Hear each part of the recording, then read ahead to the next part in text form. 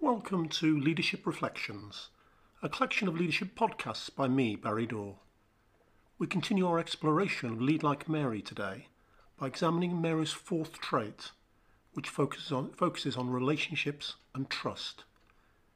You remember the inside-out leadership model and the Mary's character model. This is the final one of Mary's character traits, those that lie deep inside her, inside their inner circle, and really define who she is. Let me begin with two quotes.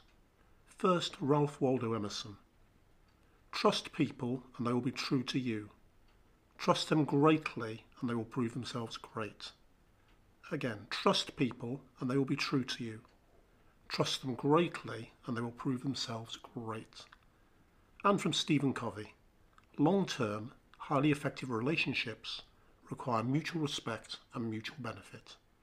Long-term, highly effective relationships require mutual respect and mutual benefit. So we're first going to examine trust and then relationships.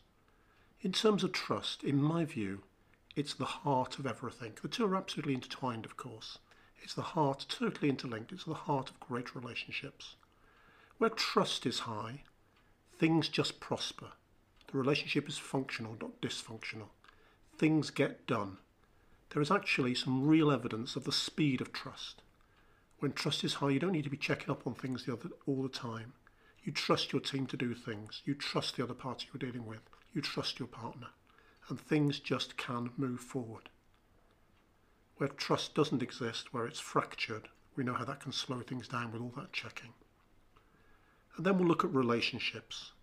To me, building great relationships everywhere is essential if progress is to be made in our lives, inside and outside work. And indeed, as I said before, the two are completely interlinked. If you were to think of your most meaningful and rewarding relationships, they could be anywhere. It could be with your partner, a child, a friend, a colleague at work. It could be your boss. It could be as a whole, with your team as a whole. But it isn't just about one-to-one. It could be the levels of trust that exist in a team. And if you think about those most rewarding and meaningful relationships you have at the moment, and if I asked you for words that define those most special relationships, I'm certain trust will be right at the top. It goes without saying that Mary is completely trustworthy. She knows this is essential. Indeed, it's one of her deepest, most important values. We talked about values last time, and trustworthiness lies at her heart. She knows that unless she can prove herself trustworthy, how can she expect anybody to trust her? She demonstrates it in so many ways. She doesn't talk about people behind their backs. She's consistent with people. If she says she's going to do something, she does it. She gives them the space to get on with things. She really demonstrates all the time how trustworthy she is in herself. But, and this is crucial, she's also willing to trust others. She knows it's through this she'll get the best out of others. So with her team, with her boss, with colleagues, outside work of course as well, but inside work with other parties she's dealing with, maybe partners in other organisations, suppliers, etc. Her first instinct is always to trust. If you think of the card player who keeps their cards so close to their chest and doesn't trust anybody. If Mary was to do that, things just couldn't move forward. They would be slow, they would grind to a halt. She does just the opposite. She's willing to expand trust, to show a few cards, even if she doesn't know at first that trust is going to be justified. You might say there's a real danger in that, but just remember, there is nothing remotely soft about Mary. This is not a blank cheque. If that trust is abused in any shape and form, Mary will close down immediately. And it's this willingness to trust that forms the basis of her building long-term, highly effective, highly mutually beneficial relationships. For the examination of relationships today, let's revisit Stephen Covey's 7 habits.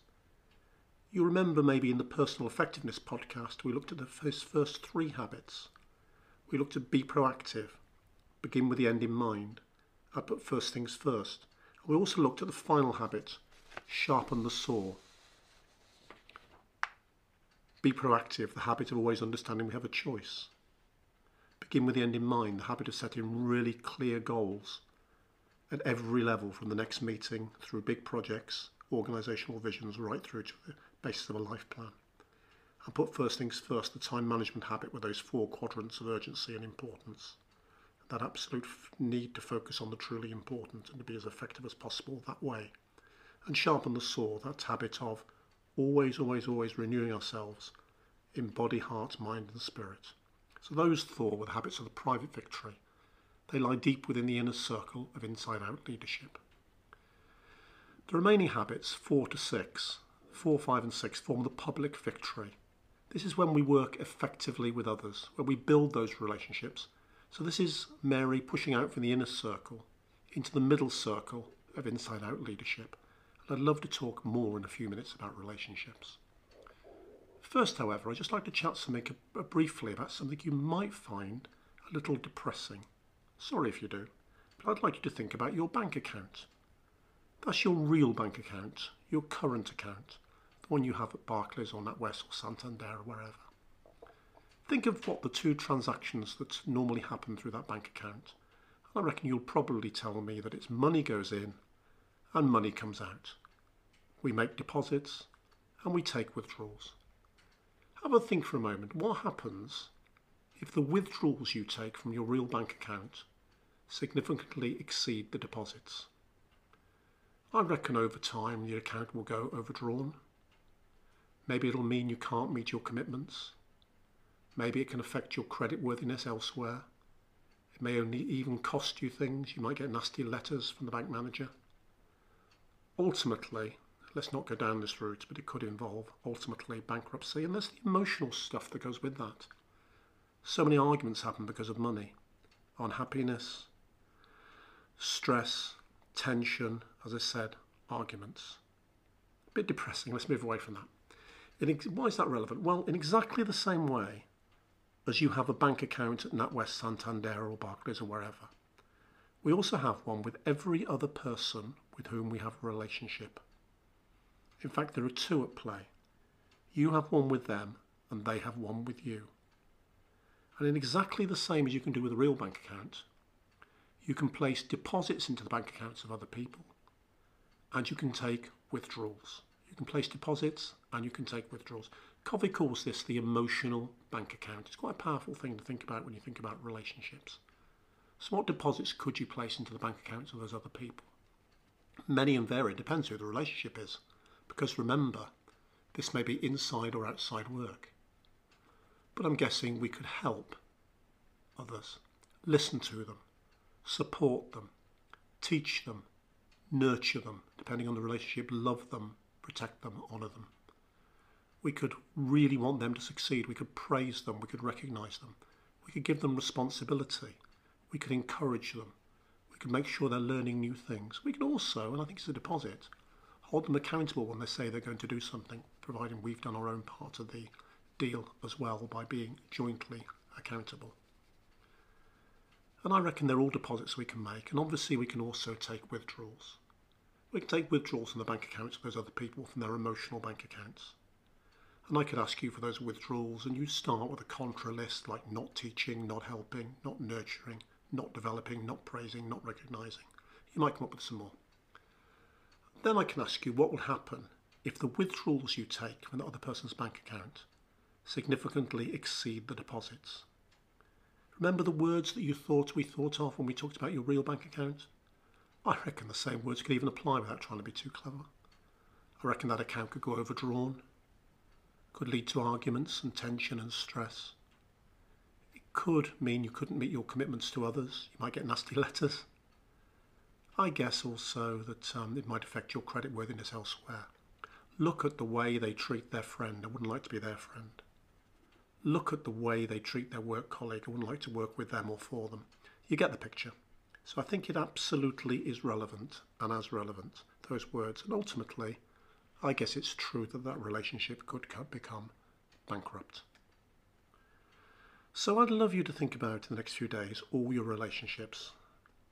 Imagine deposits on one side and withdrawals on the other in a continuum. At one far end of the continuum will be those relationships really high in deposit. They are the ones which are flourishing. Coming down towards the middle of the continuum, the relationships would still be in credit, but then you come to a nil balance. And then those relationships slip into overdraft, right up to the extent where relationships might be fractured and broken. And I'd love you to think about the spectrum of your relationships inside and outside work in exactly that way. Place them on the continuum. Which are the ones that are really flourishing? Which are the ones which are doing okay? Which are the ones which have slipped into overdraft? And what could you do through consistent deposits to start to place deposits into some of the bank accounts of some other people and restore some of those relationships? And those relationships which are already moving really well, what about ensuring they're even more valuable, even more functional relationships by even more focus on deposits? Now you might say that's all very well, but it's a two-way street, because they've got a bank account with me as much as I've got one with them. And as much as I might try to make deposits into their bank account, you should see the withdrawals they're taking from me. And I absolutely get that, but it's got to start somewhere. And maybe if you were to begin to make regular deposits into the bank accounts of those other people, just possibly over time you might start to get some deposits back. Here's the thing. If you don't, I would seriously challenge the validity of that relationship continuing. Now those are tough words because we are locked into so many relationships inside and outside work. But I don't think that makes the principle wrong. So the emotional bank account from Covey is a powerful tool. Think about the spectrum of your relationships. Covey's fourth habit is think win-win. This is the habit of mutual benefit. What Covey argues is that in any interaction between human beings, it's possible to approach that interaction with a mindset thinking one of five interactions. Win-win, five approaches, sorry. Win-win, win-lose, lose-win, lose-lose, and win. And it sounds a bit confusing just using those words at the moment. Let's leave win-win for a second aside. If you approach an interaction with a mindset of win-lose, this is a really competitive approach. You're really looking to win, but you're looking for the other party to lose. You're trying to ensure you win, but you're trying to ensure the other party loses. Is that a way to build meaningful long-term relationships? I suspect no. Equally, lose-win. If we approach it with a lose-win mentality, frankly, we expect to lose and we expect the other party to win because that's what always happens. So I need a pay rise. I'll go and see my boss, but there's absolutely no point because I won't get one. I'll probably get some more work. That would be a lose-win mentality. If we have a lose-lose mentality, this is quite defeatist and vindictive. If I'm going down, I'm sure you're coming down with me. If I can't go where I want to go on holiday, I'll make sure my partner can't go to where they want to go either. Really defeatist and vindictive in equal measures. And a win mentality on its own might sound all right in certain circumstances. That's where we want to win, and we're not bothered what happens to the other parties. We're not being vindictive, but neither are we thinking of them. What Covey argues is if we want to build long-term, highly effective relationships, really having a win-win mentality, thinking win-win is absolutely crucial. How can I create a win here? How can I ensure that I get out of it what I want? But equally, what can I do to make sure the other party wins as well? How can I create a win-win outcome from this particular interaction? How can I make sure I win, but that they win as well? But here's the point. It has to be a genuine desire. This is not an excuse for hoodwinking people. This is not an excuse for saying I want to win and I'm going to pretend I'm creating a win for the other person, but really I'm not going to. I'm going to trick them. Because frankly, that's win-lose or maybe win. So when we really think deeply win-win, we're genuine. It comes from deep inside us. It's deeply rooted in our beliefs. We want to win. We want the other party to win as well. And we know it's through that we'll make progress. because we'll make it together. We'll build great relationships. And remember, this applies outside work with a partner, with a child, with a friend, inside work with a partner organisation, with our team members, with other departments, with colleagues, with our boss. How can I win but create a win for the other party as well? So what does it take to think win-win? I think it takes loads of stuff. It takes the belief, the self-belief that we can do it, and the belief that it's the right thing to do. It takes genuineness. It takes energy and time, because these things don't come around quickly. They have to be worked at. It takes, as I said before, a belief that it's possible, and energy. And yeah, it does take time. It also takes the ability to have an open mind, to be creative, to be innovative. If we've got a closed mind, we're not even going to look for a win-win outcome, because we always think we're right. If we're not creative, we won't explore. We need to do that through understanding the other party, which links so closely to the fifth habit of seek first to understand in a minute. But we need to be creative to come up with the best possible win-win outcomes, maybe something we hadn't even thought of to start with. But I do guarantee you, it takes a lot, but it's absolutely worth it. And it's called think win-win. That's the habit, because we cannot guarantee win-win outcomes. What we can also guarantee is that we can always guarantee we can think win-win. I reckon I'm preaching to the converted here to a large extent. I reckon in your lives outside work and inside work, you might not have called it win-win thinking, think win-win. But I reckon you strive for it all the time or most of the time, because you know that's how we build long-term, highly effective relationships. That's how we get great, sustainable results and build a better tomorrow. But here's your challenge. Could you do even more of it? Are there some circumstances, some situations, which at the moment could just do with a massive dose of win-win thinking? Have a think about it in the next few days. Is compromise a form of win-win, you ask? Or maybe you didn't, but I'm going to ask for you.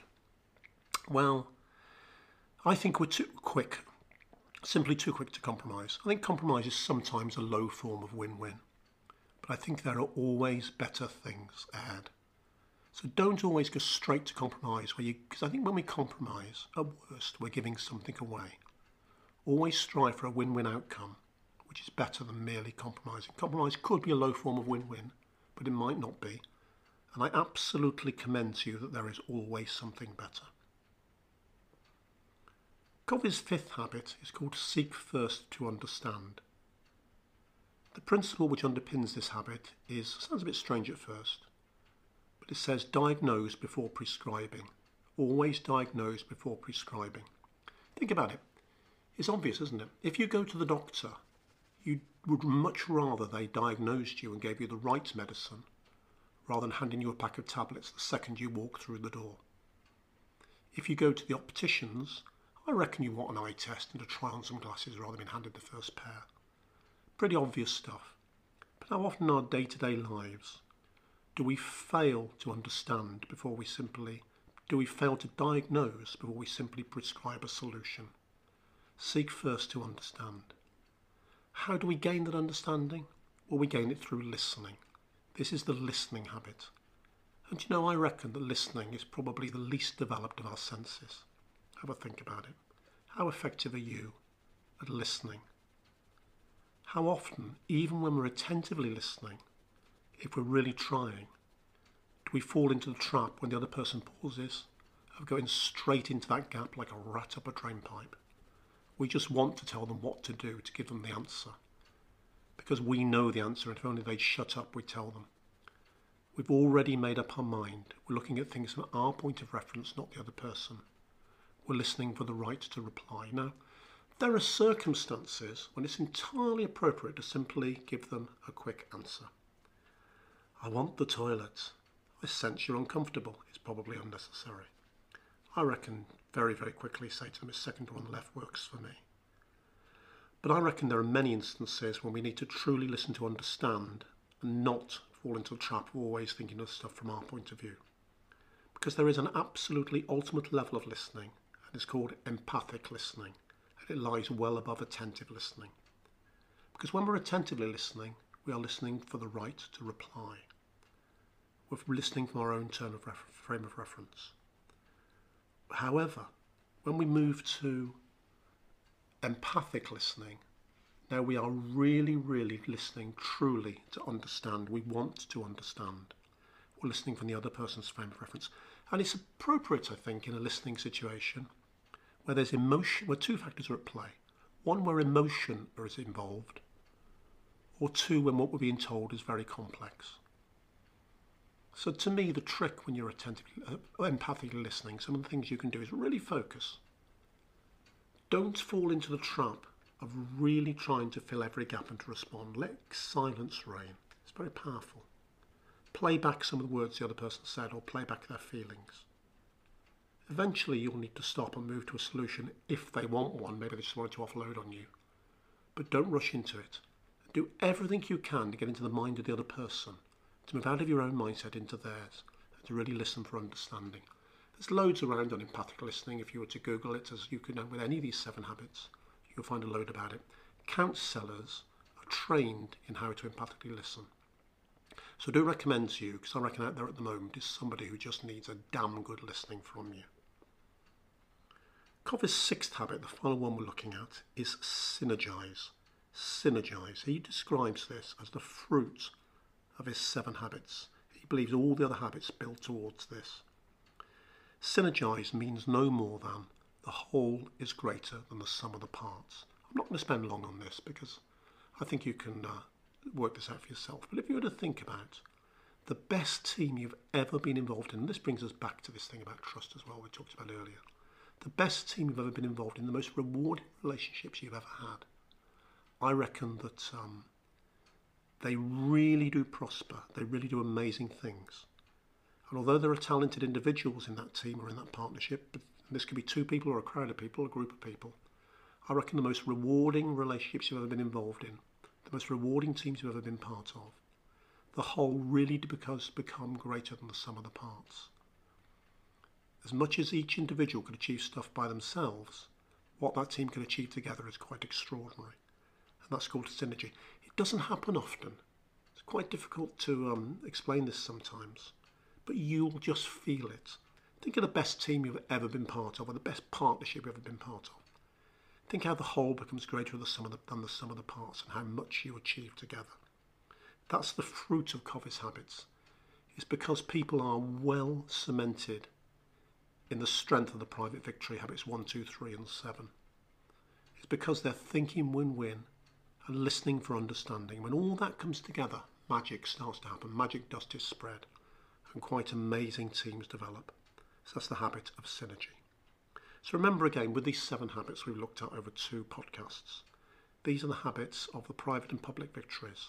That's Stephen Covey's work on the 7 habits of highly effective people. And I do commend them to you as a long-term framework of personal effectiveness and effectiveness with others. So get the book by all means, have a look. But Google the 7 habits and you will find everything you could ever want.